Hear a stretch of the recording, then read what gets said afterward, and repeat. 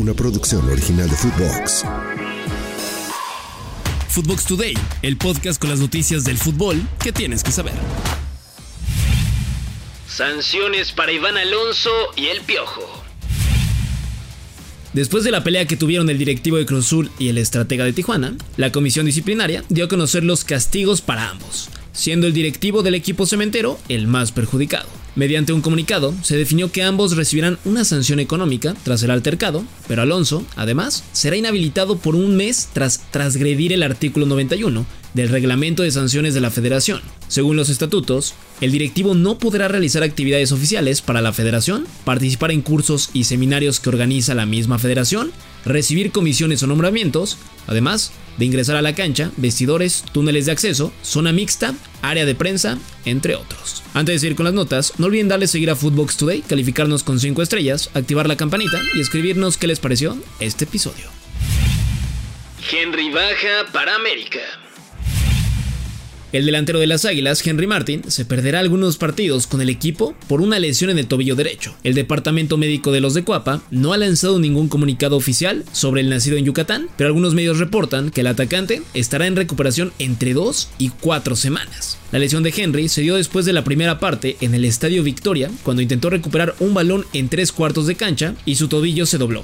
Todo esto en el partido en contra de Necaxa.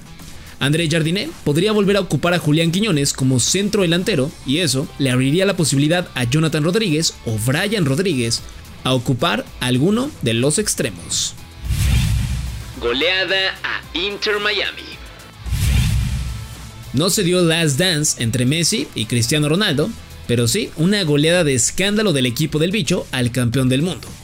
El cuadro saudí le pasó por encima a los norteamericanos 6-0, donde Lionel Messi jugó solo 7 minutos al final del partido y Cristiano Ronaldo vivió el duelo desde la tribuna. El brasileño Talisca marcó un hat-trick, Otavio, Marrán y Aymeric Laporte anotaron el resto de las dianas.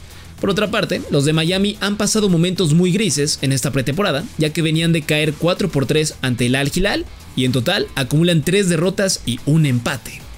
El charrúa y recién llegado, Luis Suárez, desperdició varias oportunidades claras en los 69 minutos que estuvo en la cancha, por lo cual las Garzas no pudieron maquillar el resultado final en el Kingdom Arena. Resultados en corto. Antes de despedir el podcast, van los resultados más importantes del día.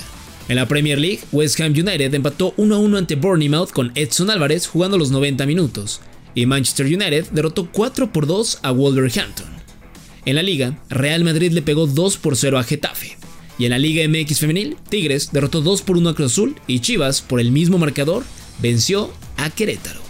Eso es todo por hoy, nos escuchamos hasta mañana. Chao, chao.